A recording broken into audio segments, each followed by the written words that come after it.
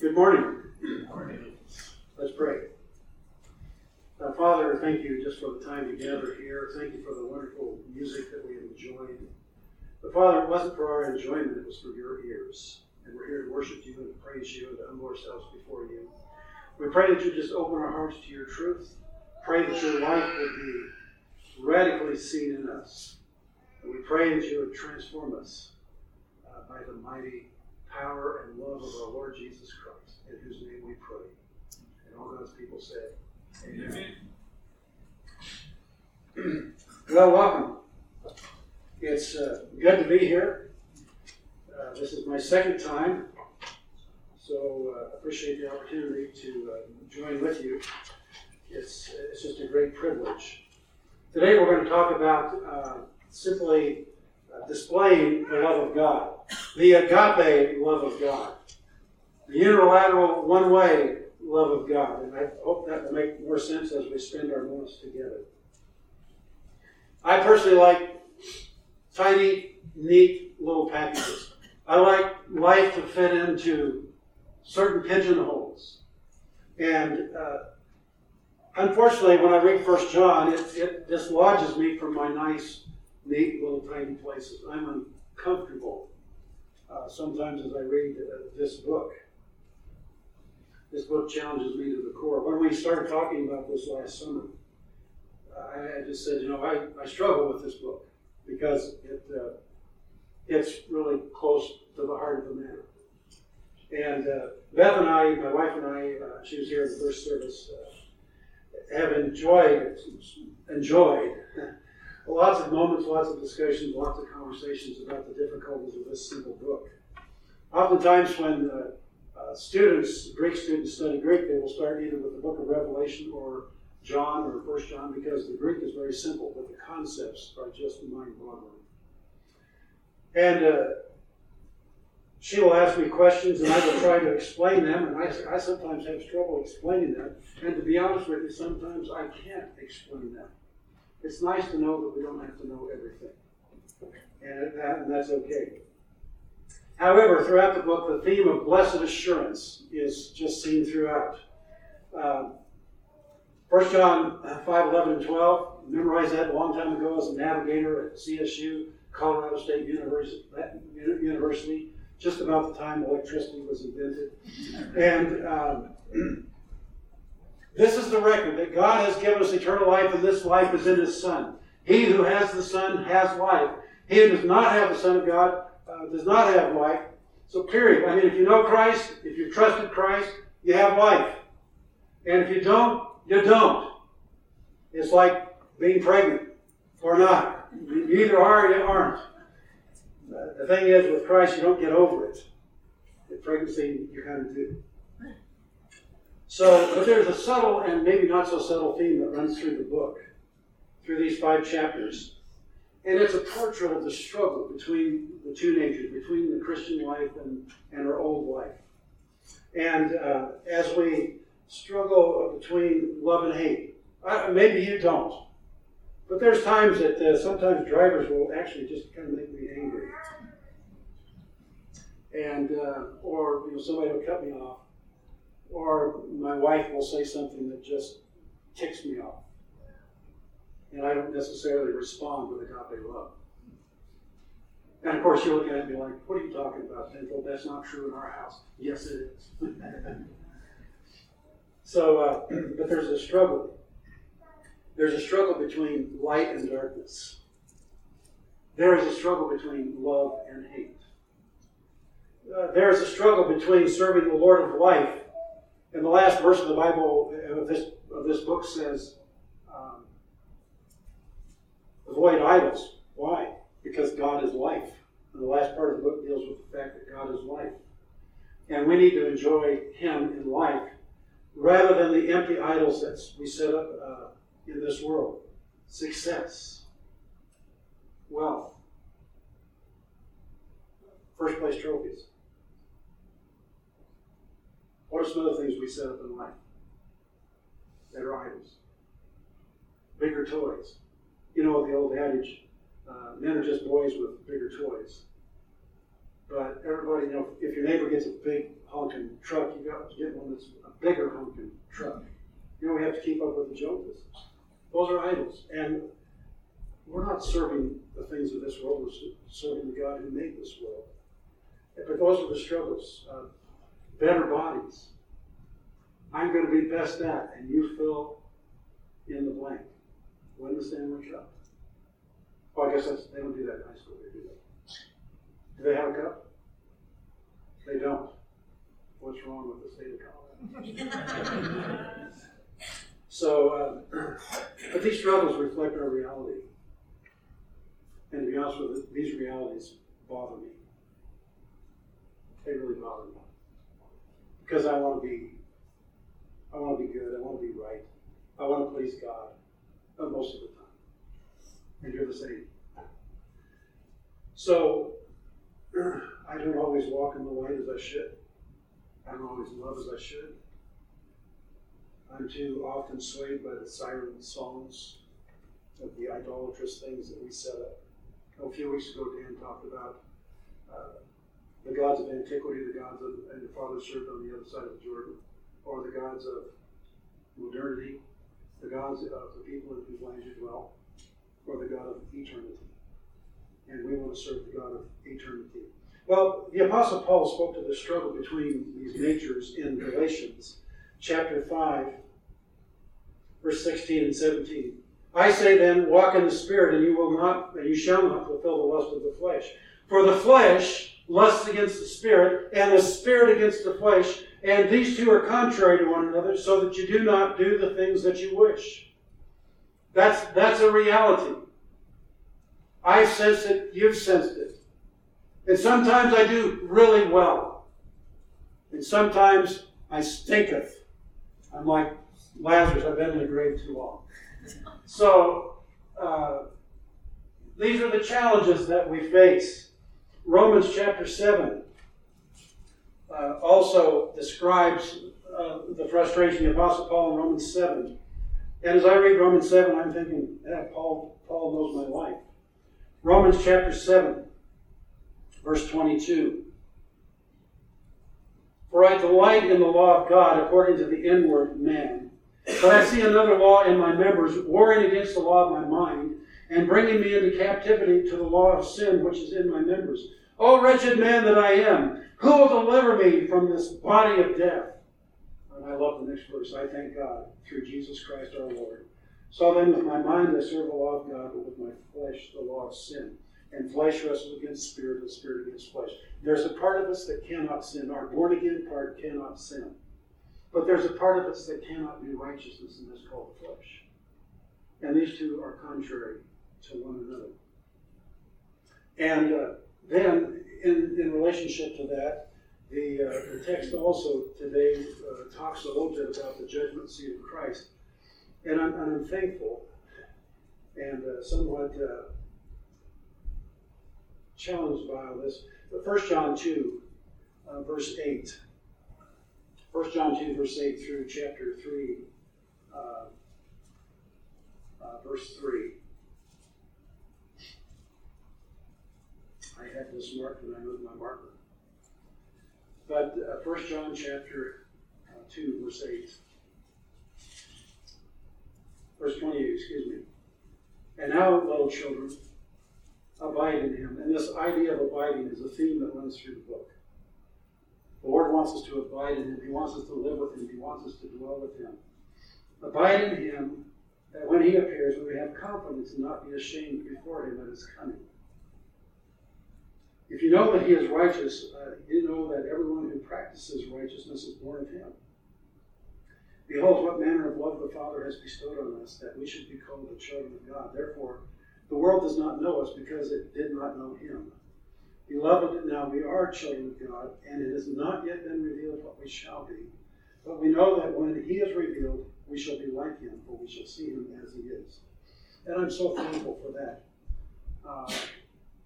But there's a time when we're going to stand before Christ. Now, let me make abundantly clear. There's the Bema seat, the judgment seat of Christ, and there's the great white throne judgment.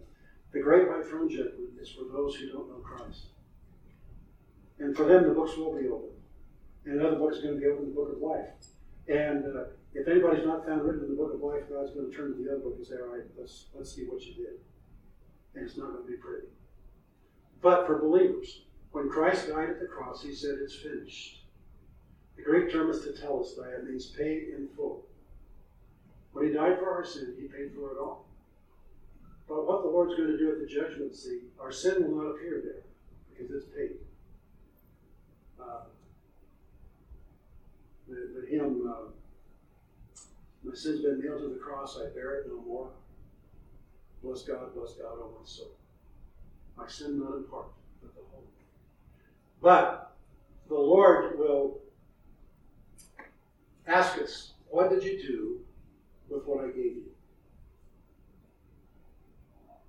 He's given all of us gifts if we're believers. He's given us spiritual gifts. He's given us natural talents. He's going to say, what did you do with what I've given you? Your time, your talent, and your treasure. And 1 Corinthians chapter 3 says that some people will stand there and all of their works will be burned up. They're going to smell a lot like smoke. But it says they will be saved yet so as through fire. So the Lord's going to test our works. And that's part of what bothers me about this book, is it reminds me that my life, I'm accountable to Christ for my life. And I want my life to count, and I want it to count well. In 2 Corinthians 5:1, it should be 5:10, Paul says, for we must all appear before the judgment seat of Christ. That each one may receive the things done in the body according to what he's done, whether good or bad. And in 1 Corinthians 3, 10 to 17, and I've already alluded to that. We're not going to go through it. That's another whole subject for another whole time. But this is the theme that runs through the book of 1 John. And the Lord wants us, our lives to count. Years ago, when I was living in Holyoke, I was pastoring out there. The city councilman died who was a believer. And one of my friends came to me and said, Gordon, you got to get on the city council. And without thinking, my response was, I don't want to spend my life, I want to invest it. Now, some people are made to do that. And bless the Lord for them and thank the Lord for them. But I'm not one of them. But it just made me think, that's what I want to do. I want my life to count. You want your life to count. When everything is said and done, all of the trophies are going to be at the landfill, or they're going to be incinerated. Everything that we thought was so important is going to be done. What we'll have left is Jesus Christ and and our service to Him. Only one life will soon be passed. Only what's done for Christ will last. So now we're going to talk about the great challenge. 1 John 4, 7 and 8. 1 John 4, 7 and 8 uses the word agape love. It uses it over and over again.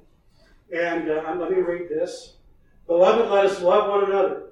Any of you could sing that little ditty from years ago? Would you like to sing it for us? No. I thought about doing it. No, I'm not going to do it. Beloved, let us love one another, for love is of God, and everyone who loves is born of God and knows God. He that does not love does not know God, for God is love. And that verse bothers me because there's times that my life is not reflective of the love of God. And it's true of you too, isn't it? Yeah. And that's why I say this book just upsets my categories. And there are 3 words in the New Testament, 4 in the Greek language about love. Eros deals with erotic love, marriage love kind of thing. There is a second word, and I think it's up there on the screen, if I'm not mistaken. It should be up there. Storgos, which is a kind of a brotherly love, but it's always used, that word is always used with another word to make it a compound word. It's only used twice in the New Testament.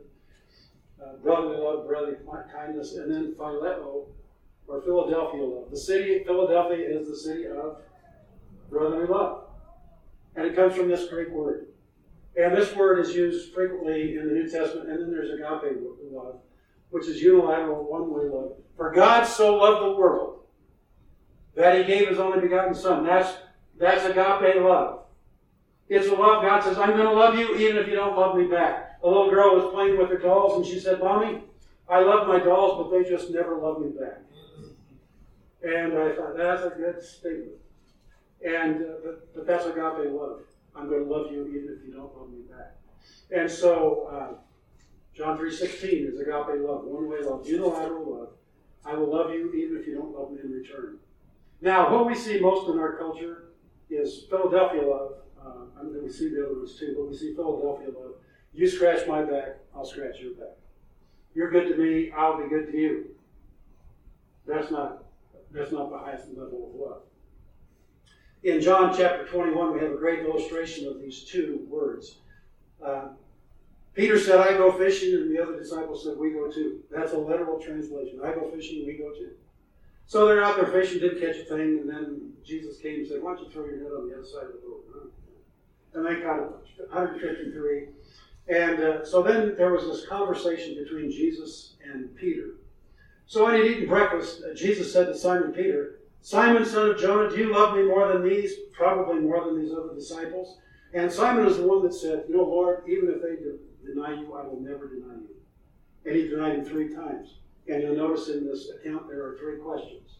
I think every time Jesus asked a question, he was driving it home. Peter, you failed me.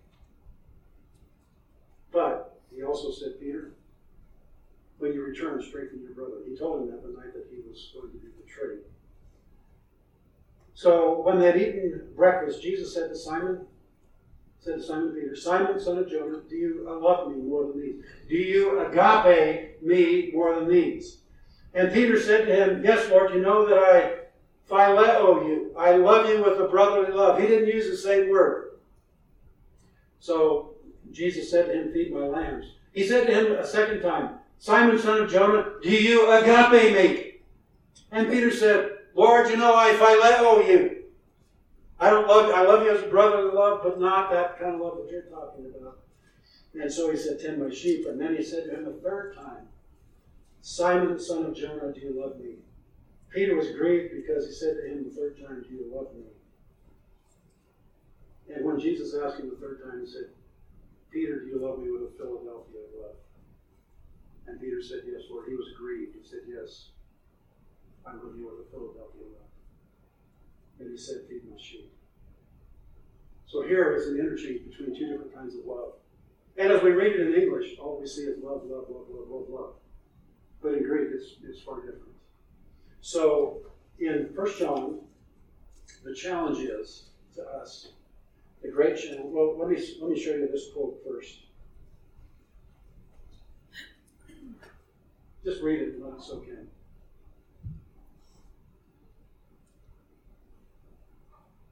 If you want to get me angry, just say something about those people. We had a Hispanic congregation as part of our congregation in Holyoke. One of the men in the church said those people, and I said, stop it right there. They are not those people. They are us. But this agape love puts them all away. So here is the measure of God's love. 1 John 4:7-8. Beloved, let us love one another, for love is of God. And everyone who loves is born of God and knows God. Is born and knows. He who does not love God does not know God, for God is love. It doesn't say they're not born of God, but it says that they don't know God. So this is agape love. This is the kind of love that says, I will love you, even if you don't sing 1 John 4:7-8. I will love you anyway, in spite of that, and I will. It's the kind of love that says, I will care for you, I will love you, even if you never reciprocate. That's the kind of love that God has for us. And I'm thankful that our salvation does not depend on our love to God, our obedience to God. It depends on the finished work of Christ. So that's the kind of love that the Lord wants us to have. When I was pastoring in Dallas and in seminary, I went to a pastor's conference, and a guy named Chuck Taylor was preaching at the pastor's conference. We'd meet every Monday, and it was kind of a lifeline. You'd get together on Monday after Sunday, and you just need to be encouraged. And this guy told part of the story. He said, I grew up in a very segregationist home. And my dad did not like black people. And I, as a consequence, didn't like black people. Then when I was 11, we went to a local medicine show. And while I was there on my bicycle, these three black guys came up. He said, I was 11, they were 16 or 17, there were three of them. I had two of my buddies with me. As soon as these three guys showed up, my buddies took off. They didn't even show Philadelphia one, they just took off. And Chuck said, if you want my bicycle, you're going to have to walk over me to get it. And they walked over him and got it. And all that did was drive that hatred and that bitterness deeper into his soul. Well, later on in life, he was working in the oil patch. And while he was there, he came to know Christ. Then he was drafted, went into the Army. And while in the Army, he contracted, in Vietnam, he contracted malaria, a really bad case of malaria. The medics would come in every 4 hours and bring a new mattress because they were pouring quinine down him, and he was perspiring so profusely that they had to change the mattress every 4 hours because he soaked it. And then pour some more quinine down. And he was lying there, he said, the Protestant chaplain didn't come, the Catholic chaplain didn't come, Jewish rabbi didn't come, nobody came. And he was laying there one day in the fog, and all of a sudden he heard a voice. Hey, man! He looked up, there was a black guy standing over him. He said, hey, man, you're really sick. And Chuck said, he's not telling me anything I don't know. And he said, if I could have raised up on one arm, I would have stood. But he said, I would like to read Scripture and pray with you. Can I do that? And it broke his heart. And the next day, he had begun to improve a little bit. The next day, he was still laying there pretty much in the fog. And he heard the voice, hey, man! And he looked up, and there were two guys this day. And he said, we're here to read Scripture and pray for you. And this is your brother in Christ. And so they prayed together. Radically changed his heart. And he was preaching this in Dallas, Texas. And that was not really a popular message in Dallas, Texas in 1980. But the thing about Christ is, when we're in Christ, there is no color. And these two guys demonstrated agape love toward Chuck Taylor, and it radically altered his life. That's the kind of love that the Lord tells us. Beloved, let us love one another. That's a hortatory subjunctive, which means let's get after it. Let's do it. Let's love one another. For God is love, and everyone who loves is born of God and knows God. He does not love, does not know God, for God is love. So, that's a great, great challenge.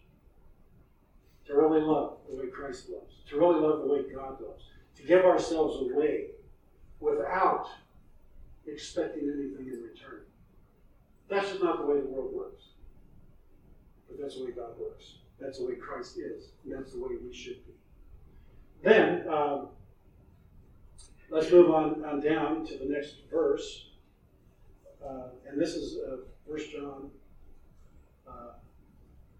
4:9.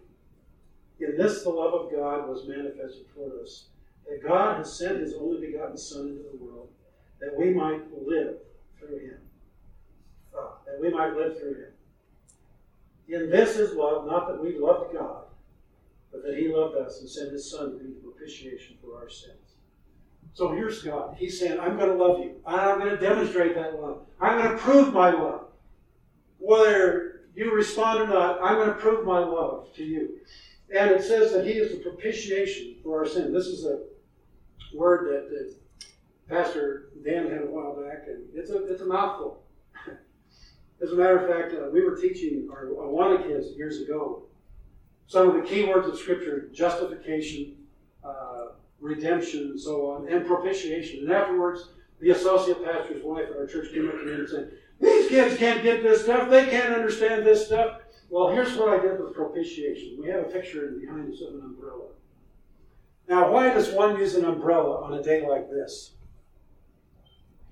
Keep the rain off. And if you notice, the house is not getting wet.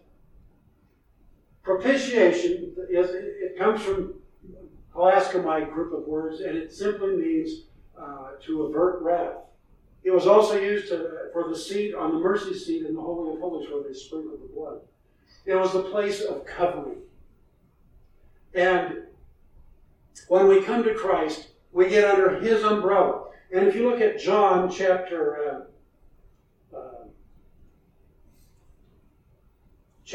3, and I don't have it on the screen.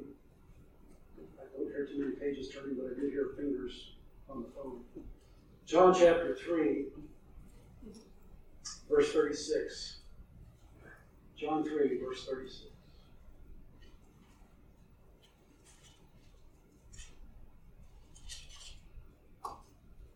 He who believes in the Son has everlasting life.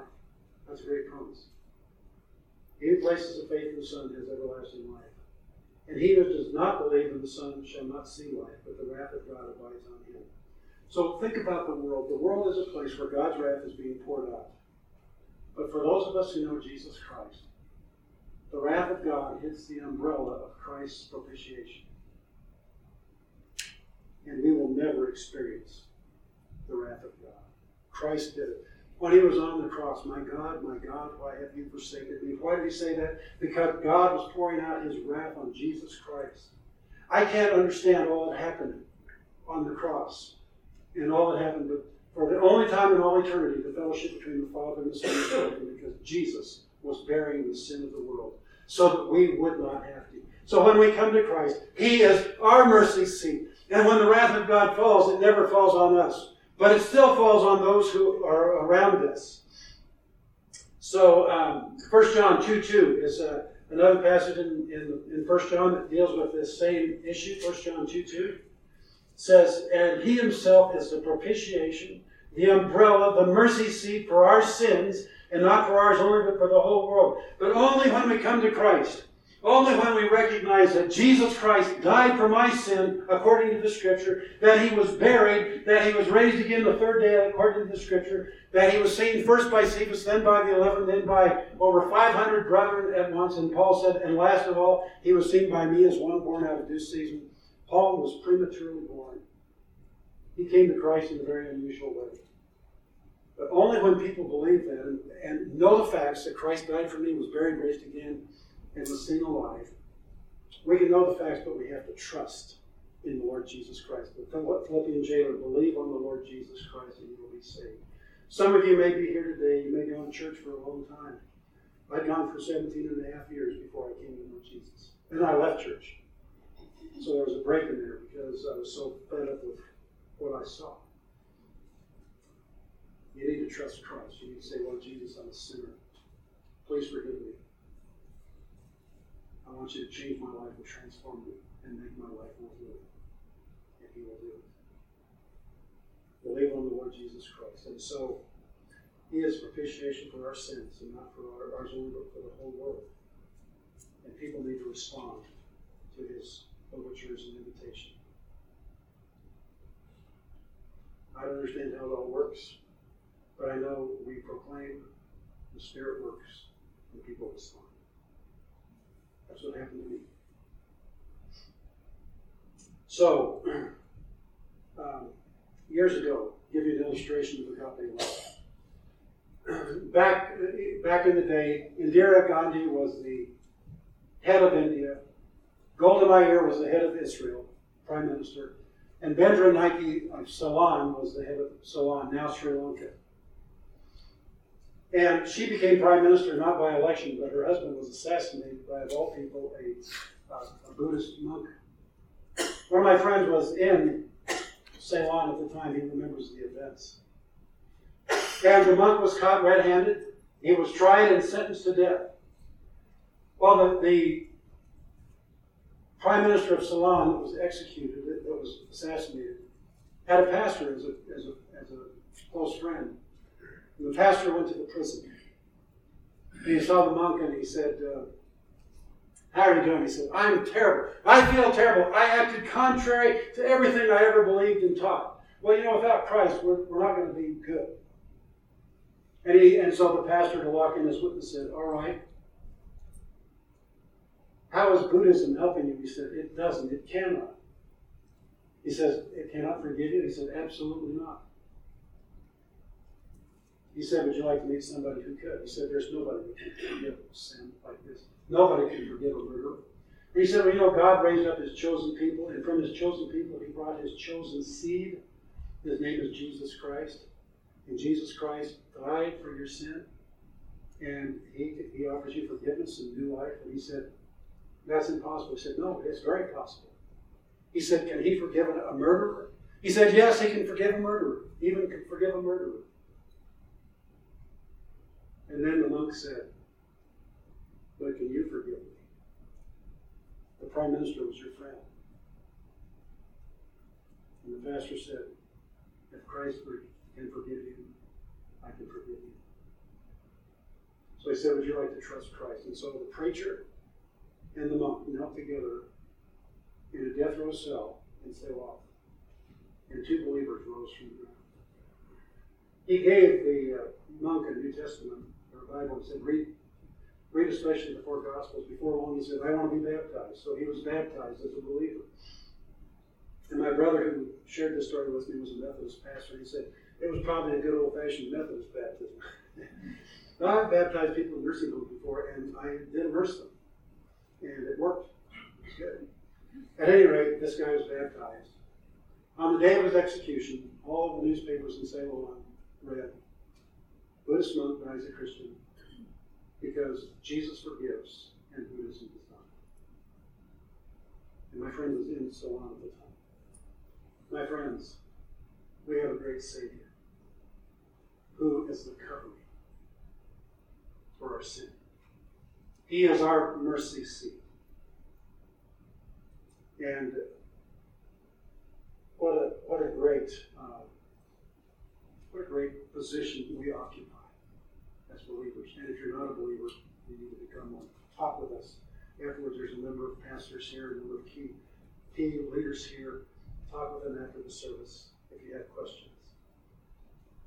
And then, verse 11. Here's John 3:36. I have it on the screen. But here is the next one, that we are to follow the leader. Verse 11. Beloved, if God so loved us, we also ought to love one another. This is where it just gets too convicting. If Christ loved me with that kind of love, we're to love one another with that kind of love. Even when people are not kind or do not care for us, we need to love. Whether it's at work or in the home, and we need to love as Christ loved. Not you scratch my back, I'll scratch your back. But I'm going to love you even if you don't scratch my back. I'm going to demonstrate the love of Christ to you. So we're to follow the leader. Well, what's God like? Well, God is patient. Love is patient, love is kind, 1 Corinthians 13. He's forgiving. There are times we just don't want to forgive, do we? We want to hang on. We want to be better. Oh, they did something to me. That guy said, whenever my wife and I have an argument, she gets hysterical. And his friend said, don't you mean hysterical? I said, no, hysterical. She brings up everything I ever did wrong. Well, that's what we want to do. And there's sometimes, and I do a lot of conflict resolution with churches, with individuals, and so on. And I would just say, if you are bitter,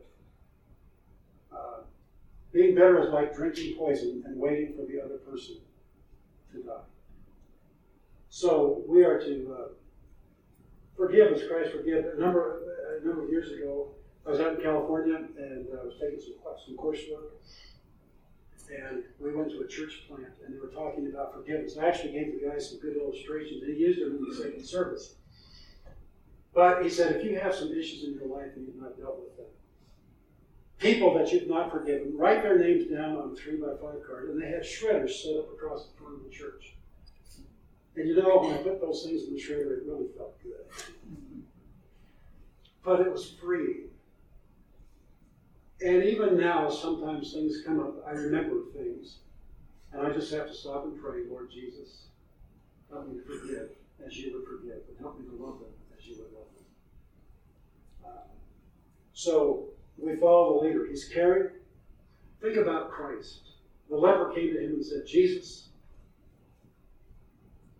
if you're willing, you can make me clean. And what did Jesus do?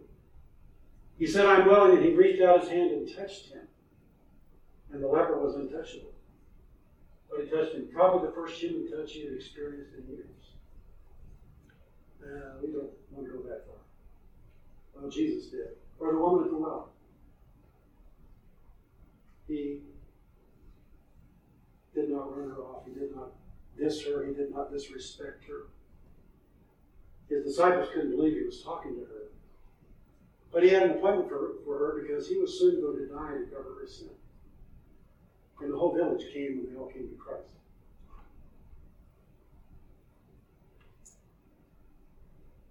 When Christ was on the cross, Father, forgive them, for they know not what they do. That's agape love. That's agape love. Well, and then the last. I need to let you read this quote. Sorry.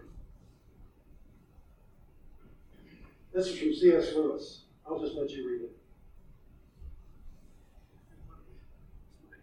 I'll read it. To love it all is to be vulnerable. Love anything, and your heart will certainly be wrong and possibly broken. If you want to make sure of keeping it intact, you must give your heart to no one. Not even to an animal. Wrap it carefully round with hobbies and little luxuries. Avoid all entanglements. Lock it up in a safe, in the casket or a coffin of your selfishness. Next slide.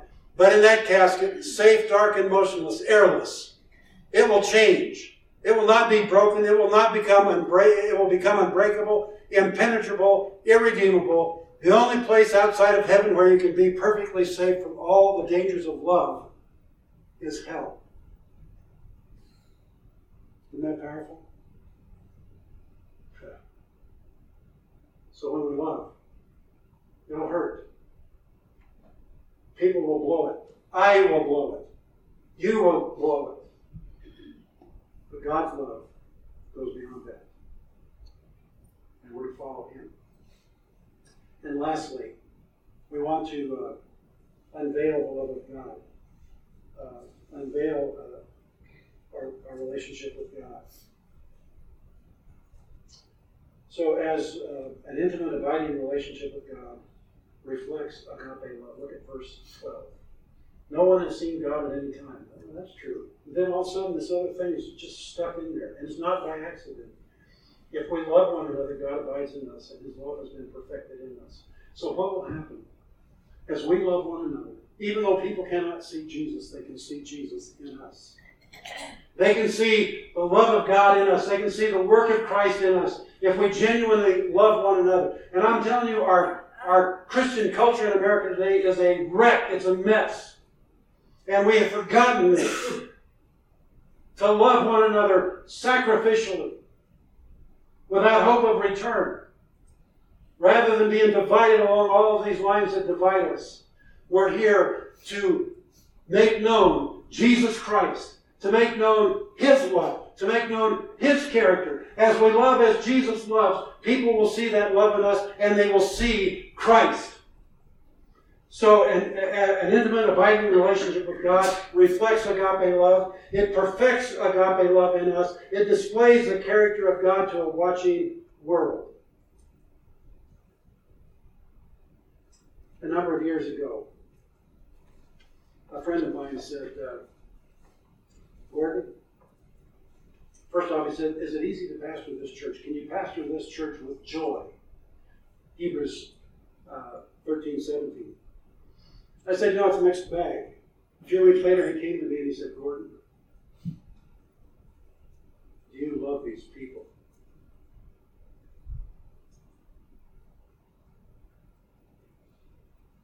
That was my response.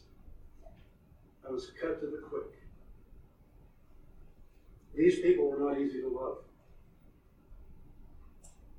These people were not wonderful.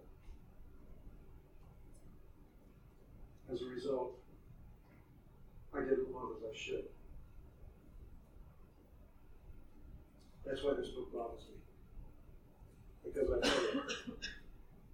But praise God, I'm under the umbrella.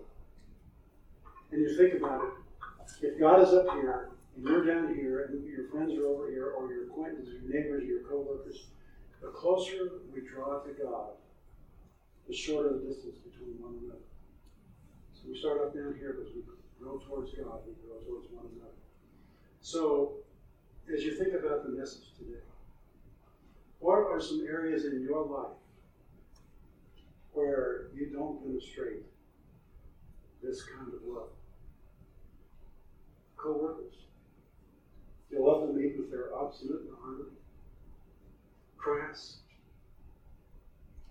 Your spouse. I had some friends, they said, we come to church and we fight like cats and dogs. When we get to the church, we get out of the car and we're all smiles. There's a word for that. It's called hypocrisy. It's probably called Christianity. But Casting Crowns years ago had a song, and some of the lyrics were plastic people living under plastic steeples. And my friends, the world doesn't need to see that. They see plenty of that. They need to see Christ in us, the hope of glory. They need to see Christ lived out in us, in our homes, with our children. If God ever wanted to give to me, it was either a broken car or my kids. And our kids need to have that kind of love for their parents and for their classmates. But where is it that you're struggling to love people? This week we need to say, Lord Jesus, give me heaven's love for these ordinary people. Because that's precisely what God did when He gave Jesus Christ. And that's what He calls us to do. Well, it's wonderful today because we get to experience the Lord's table. And this is a great message to lead into that because it gives us time to reflect on our lives. Now, the Lord's table is for believers only. If you're not a believer, if you've never trusted Jesus Christ as your Lord and Savior, please don't partake. This is only for believers. And you can trust Christ. That's not a big deal. It's a big deal. You can handle it. But if you've never trusted Christ, please don't partake. This is for believers only. But if you do partake, the Scripture says we're not to partake in an unworthy manner. So before you come, spend a few moments and just say, Lord, you have spoken to me today about my own life, about my own heart, about my own hardness. Deal with what's in your heart before you come and take the elements. And then when you take them, please take them back to your seat and hold them, and we will all partake together at one time.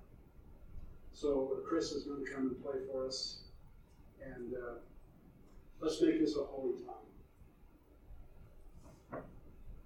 And as I reflect on the Word myself, I've got a lot of work to do in my life, and I want the Lord to change me, to make me more like Christ, to make me more like the Father, to love sacrificially, unilaterally, other people looking back.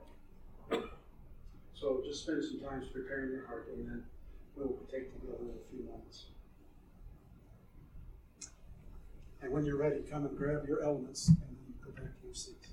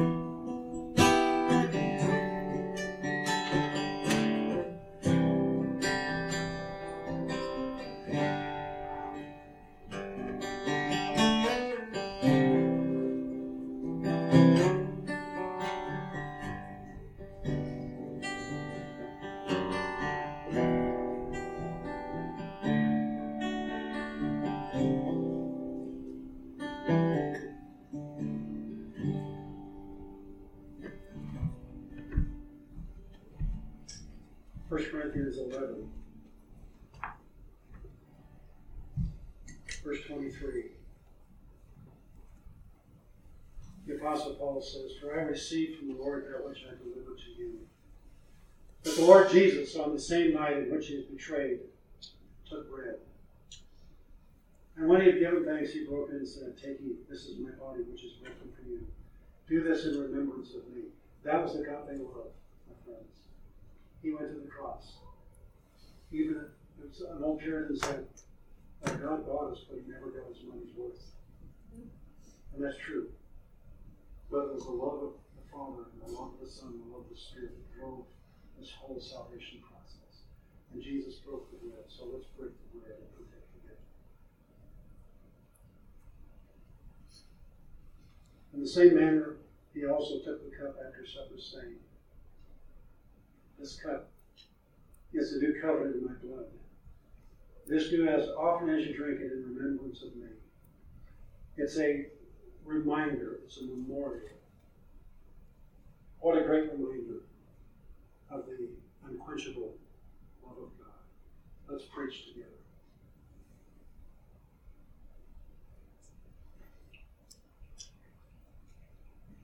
The scripture says that when they sung a hymn, they went out. So let's stand together and sing together in gusto, because we serve such a great and mighty God, who is so loving and forgiving, who accepts us even with our flaws, that changes us more and conforms us more and more to His likeness. Let's pray for them together.